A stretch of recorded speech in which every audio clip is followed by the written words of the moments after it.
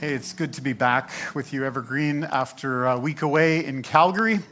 And I just appreciate that I can travel between Calgary and here and still do this transitional role that I'm in here with you. I know we're fewer in numbers here today, and I know a number of you are watching online here today. There's a lot of sickness going around, both a stomach bug and some more COVID going through our community. So we're glad that those of us that can be here can be together, and we can worship together. We're going to talk about some worship together here in a moment. Those of you that are at home online, you may want to know that we are going to celebrate communion at the end of our worship time here together. And so you might want to, while I'm preaching, go grab some emblems in your home so that you can participate virtually with us. So we'll try and do that together here. I don't think I need to tell any of you that our world, it feels kind of complex these days.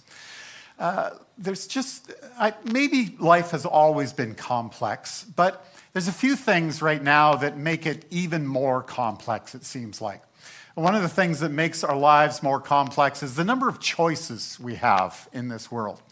We go to the grocery store and we choose which of the brands we will buy at the store, and we go to our streaming services and try to get the best entertainment value for our dollar. And we go to various things and try and decide what are the best things. And we have so many choices, more choices than we have ever had before.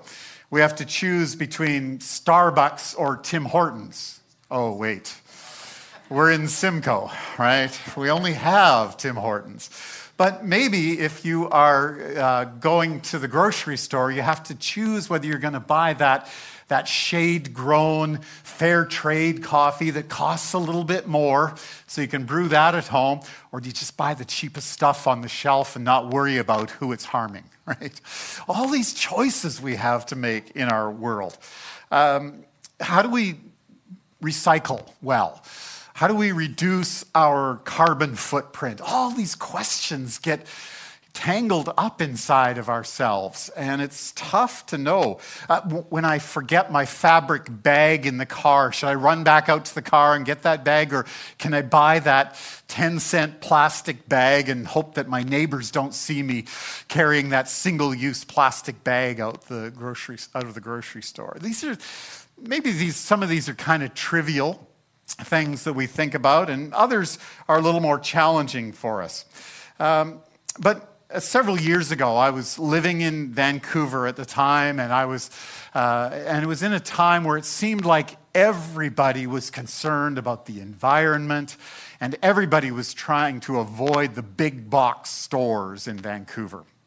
And you may not know this about Vancouver, but I think to this day, Vancouver has kept Walmart out of the city proper. You can go to Walmart in Burnaby, but you can't go to Walmart in Vancouver. And it was that kind of feeling of they wanted to keep the big box stores out, and they wanted to use the small local stores, and they were very environmentally conscious. And I was going to school on the UBC campus, and I was supposed to meet some of my fellow students, and I think we were doing a small group together or something like that. And I was suddenly struck with the fact that I was about to walk into this meeting with a cup of Starbucks coffee in a disposable cup. And I kind of felt like I bet everybody in that room is going to be drinking coffee from the local small roaster, and they're all going to be in their reusable mugs, and I felt kind of bad all of a sudden.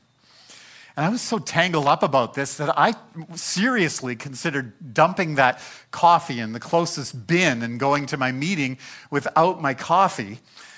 But then I would have felt bad for the $5 I just spent on a Starbucks coffee, not to mention the guy outside of the Starbucks who had asked me if I had any spare change, right? These are the kinds of things we can get tangled up about inside. Maybe it's just me, but I suspect we're all a little bit like this. We can get tangled up about how to live out this life in our world with many choices and the complexities of life that will get at us. Now, some of these are, kind of trivial things, and, maybe we shouldn't worry too much about them. But, there's other things that are more challenging for us. How do I relate to that neighbor down the street who lives a very different life from my life? How do I do that? How do I live my life, my Christian life, authentically with others around me? How do I disagree with others in the church sometimes? How do I do that authentically and lovingly and do that in the right spirit in the church? How do I do that when there seems to be no theological or ethical choice that isn't going to offend somebody, right? Well, let's take a look at a passage of Scripture here. We're going to continue to look at the life of Jesus and who is this Jesus through the Gospel of John. And today we're going to take a look at John chapter 2, verses 13 through 22. John chapter 2, 13 through 22. Now, in many of our Bibles, this section will be labeled Jesus Clears the Temple. But I would suggest to you that it could also just as easily be called Jesus Restores Worship. So we're going to look at this together and see how this affects our life as we live out this life in complex times in our world. John 2, 13 through 22. It was nearly time for the Jewish Passover celebration, so Jesus went to Jerusalem. In the temple area, he saw merchants selling cattle, sheep, and doves for sacrifices. He also saw dealers at tables exchanging foreign money. Jesus made a whip from some ropes and chased them all out of the temple.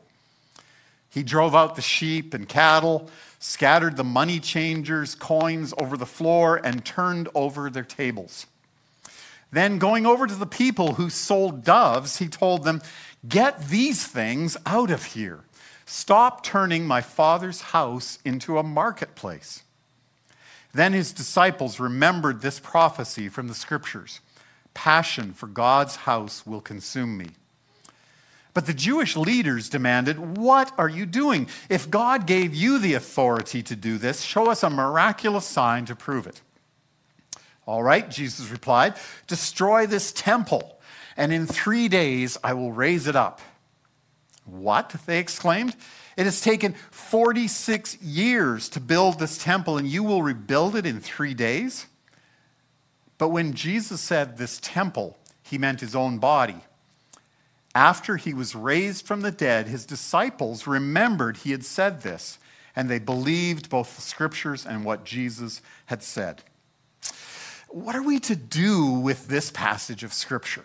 What are we to do with this kind of outburst of Jesus who goes into the temple area and he's chasing people and animals out of the temple, and he makes a whip and he's flipping over tables?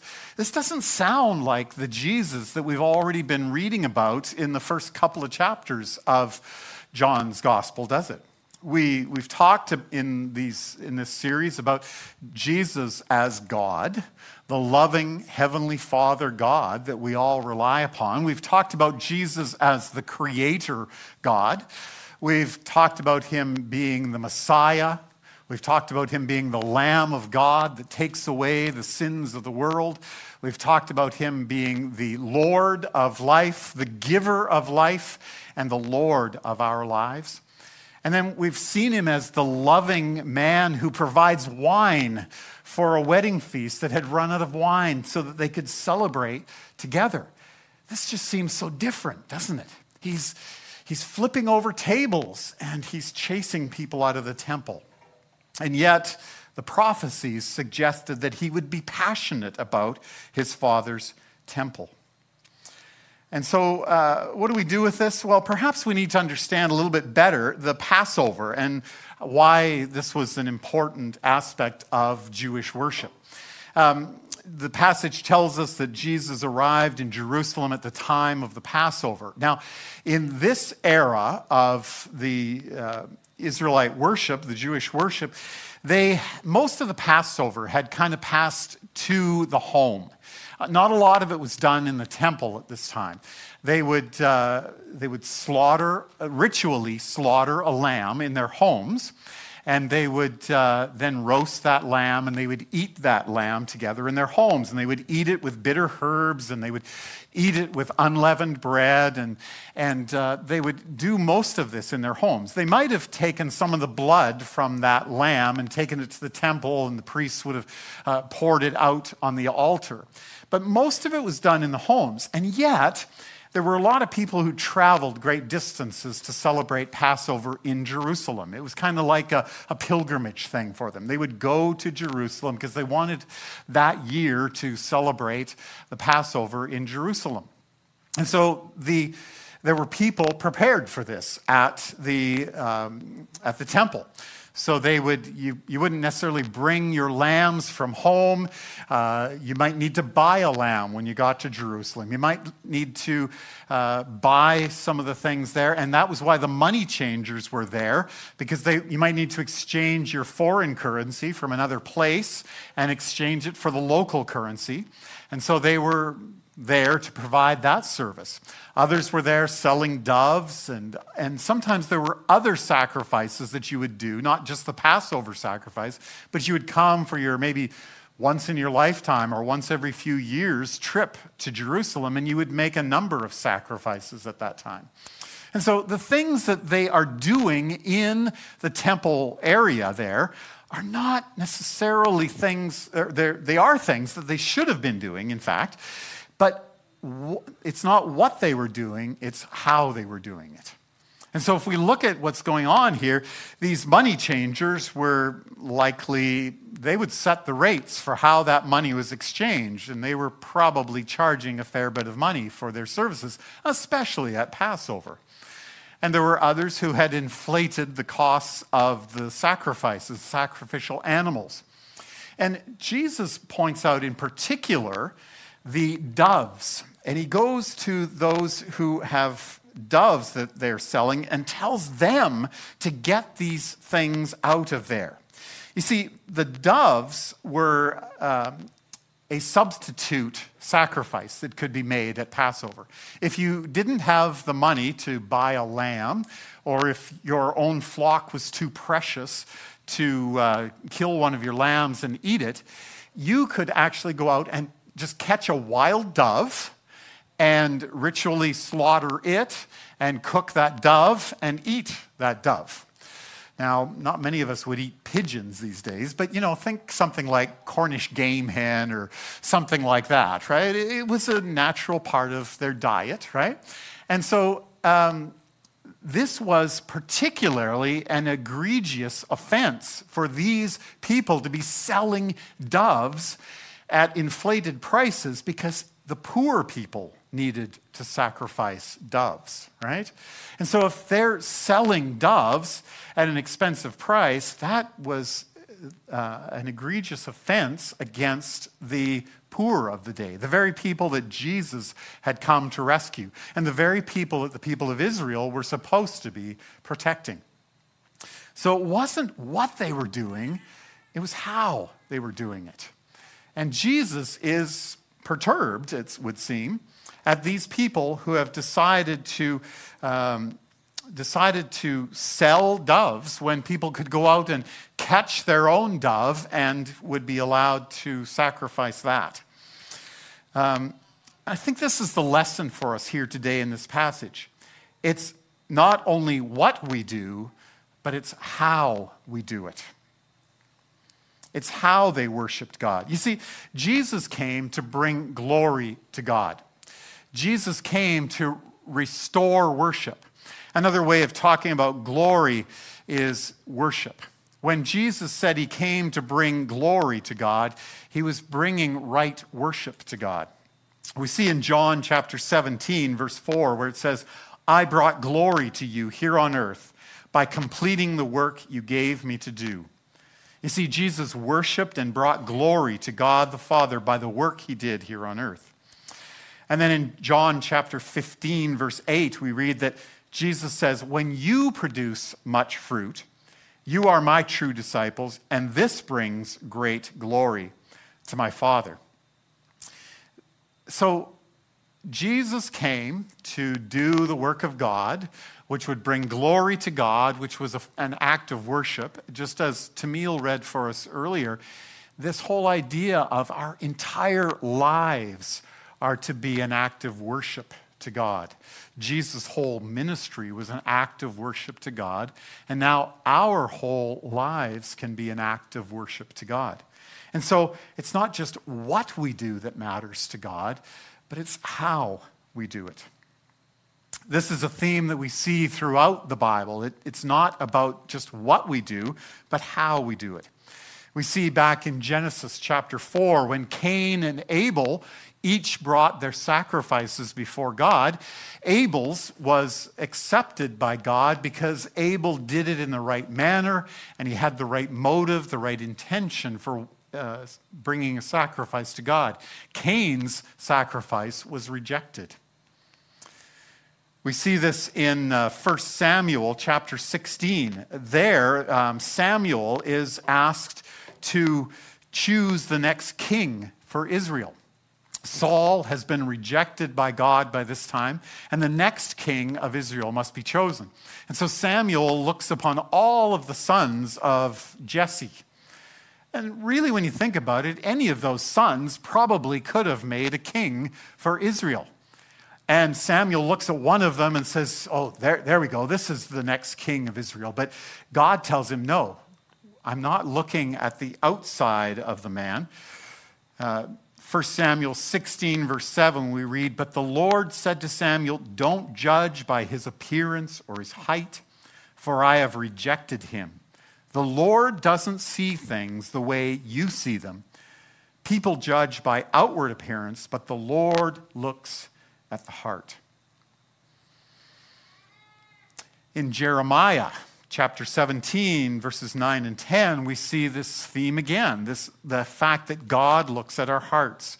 I'm reading it from the Message paraphrase here, which really brings it to life. But Jeremiah 17, 9 and 10 says, "The heart is hopelessly dark and deceitful, a puzzle that no one can figure out. But I, God, search the heart and examine the mind. I get to the heart of the human. I get to the root of things. I treat them as they really are, not as they pretend to be." Well, and one last passage of Scripture that illustrates this is in Ephesians chapter 5, verses 10 through 14, where the Apostle Paul says, "Carefully determine what pleases the Lord. Take no part in the worthless deeds of evil and darkness. Instead, expose them. It is shameful even to talk about things that ungodly people do in secret. But their evil intentions will be exposed when the light shines on them." It's God looking at our intentions, isn't it? It's God looking at what's in our hearts. It's God looking not at what we show on the outside, but what we intend on the inside. And that kind of works both ways. When we make mistakes, God knows what our intention was and what our motivation was. And when we choose evil, he also sees that in our lives, doesn't he? I'm thinking back to that story I told you at the beginning of my Starbucks coffee in my disposable cup. Was I more concerned about what my friends would think about me? Or did I really care about the environment? Did I really care about which coffee company I was using? Did I really care about the man who'd asked for spare change? I think you know the answer. I was more concerned about what my friends were going to think about me than what I was actually doing with buying my coffee. God is concerned about our hearts. He knows what is going on in our hearts and what we really care about. And so Jesus comes to the temple and sees people who are concerned with the acts of worship, but are not concerned with the heart of worship. They go through the ritual of worshiping, but they invalidate their worship by taking advantage of the poor and price gouging the rest of the people. And so Jesus clears them out of the temple. I kind of wish that John would have told us what happened the next day. Were those same sellers back in the temple area the next day? I suspect they probably set up shop again the next day. Just one rabbi chasing them out wouldn't really have been enough to get them to stop what they were doing.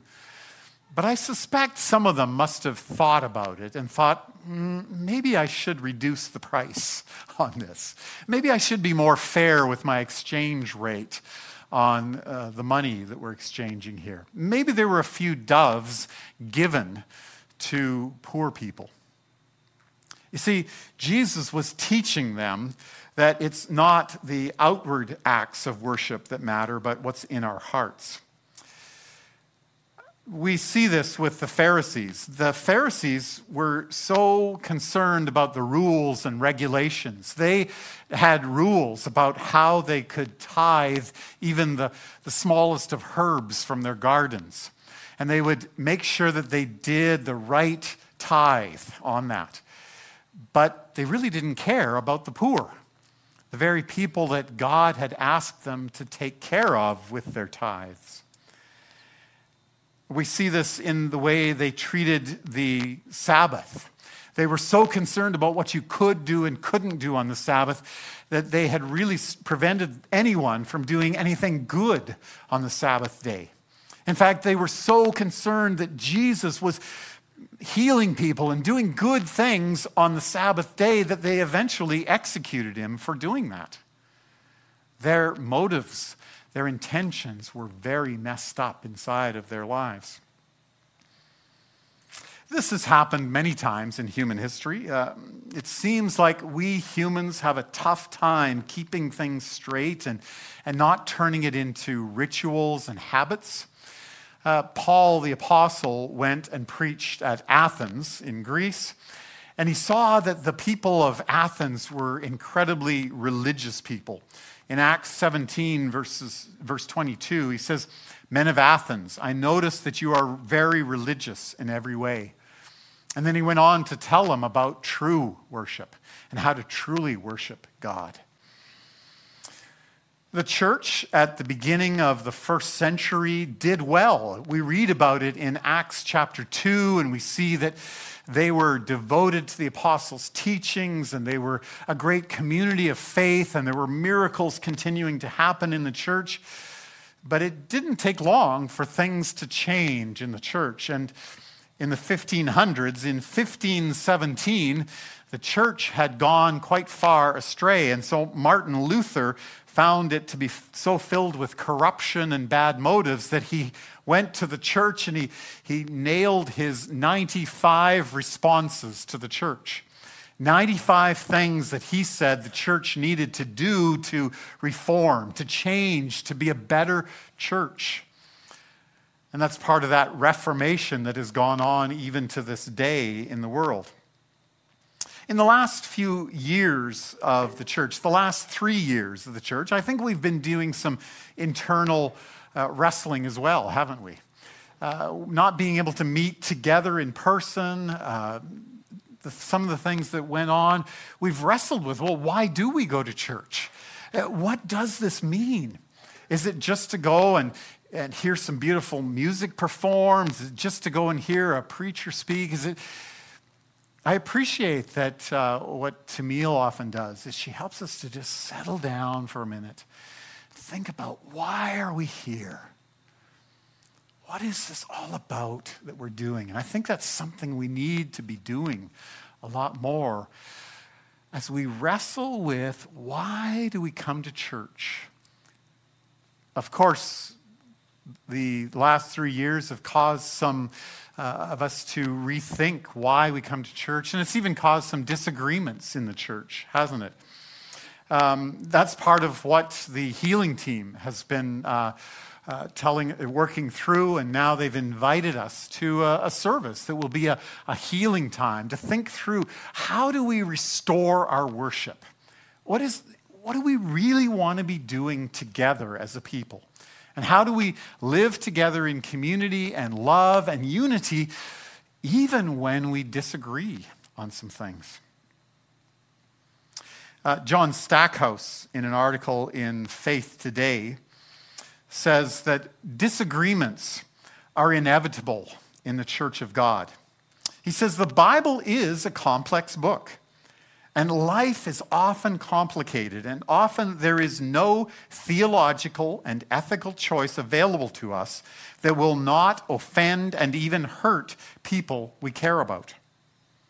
We have to make hard decisions that will not please everyone. How we defend and commend God's truth matters as much as our commitment to correct doctrine and sound ethics. Don't miss that. He says how we defend and commend God's truth is just as important as having correct doctrine. I think that's what Jesus is teaching us here in this passage. He's teaching us that our heart matters. How you worship, why you worship, how we worship, how I worship matters as much as what I do when I come to church or when I live out this life. And I think that's what we all wrestle with every day of our lives. All these complexities that we've been talking about, how it is challenging to figure out how to live this life as a faithful Christian in this world. Let's think about some of these areas of our lives for a moment. My career, my profession, my job. Is it just a means of making a living and putting food on the table? Or do I seek to do that career, that profession, as an act of bringing glory to God every day? Maybe in my creative life, do I create things that are designed to be an extra addition to my income or just for my own satisfaction? Or do I create things to bring glory to God? How about in my marriage?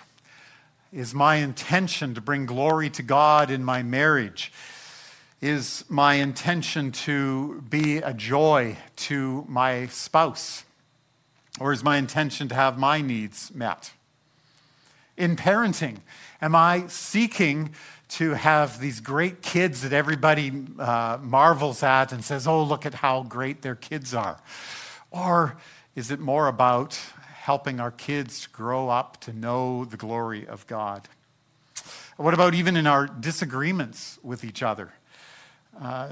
Do we seek to prove ourselves right and others wrong, or do we seek to live in unity and bring glory to God in even our disagreements? You know, we're never going to be consistent in all of our behaviors. We're all going to make mistakes. We need to ask God to guide our motivations, guide our hearts, help us to be the people He desires to be inside so that He sees our hearts and knows that we seek to love Him and follow Him. Can we recognize that there will be times when we will be wrong and humbly recognize that we might need to listen as much as we speak? Colossians chapter 3. I'll read verses 12 through 14 and then jump down to verse 23. But there we read some important words. Since God chose you to be the holy people He loves, you must clothe yourselves with tender-hearted mercy, kindness, humility, gentleness, patience. Make allowance for each other's faults. Forgive anyone who offends you. Remember, the Lord forgave you, so you must forgive others. Above all, clothe yourselves with love, which binds us all together in perfect harmony. Work willingly at whatever you do, as though you were working for the Lord rather than for people. There's a song that's been around for a lot of years now that we sometimes sing in church, but by Matt Redmond. He has a song called The Heart of Worship. And in that song, he says, I'm coming back to the heart of worship. And it's all about you. It's all about you, Jesus. I'm sorry, Lord, for the things I've made it when it's all about you. It's all about you, Jesus. You're looking into my heart, and it's all about you, Jesus. I think that's what Jesus is calling us to in that passage there. He's calling our hearts to the right way of looking at these things. He's calling us to look at him, and he's calling us to focus on him. And if we focus on him, he will lead our hearts in the right direction. Would you pray together with me?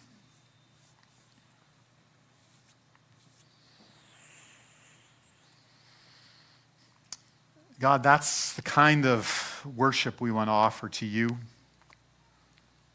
Whether it be this type of worship that the Israelite people were called to or what we're called to today, our hearts need to be right with you, and our hearts need to be right with one another.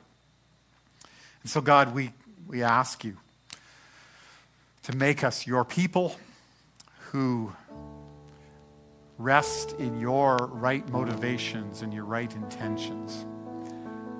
Help us to be the people of God who clothe ourselves with love so that we might love one another and be in unity together. We may disagree, but together we are united in following Jesus. These things we pray in his name. Amen.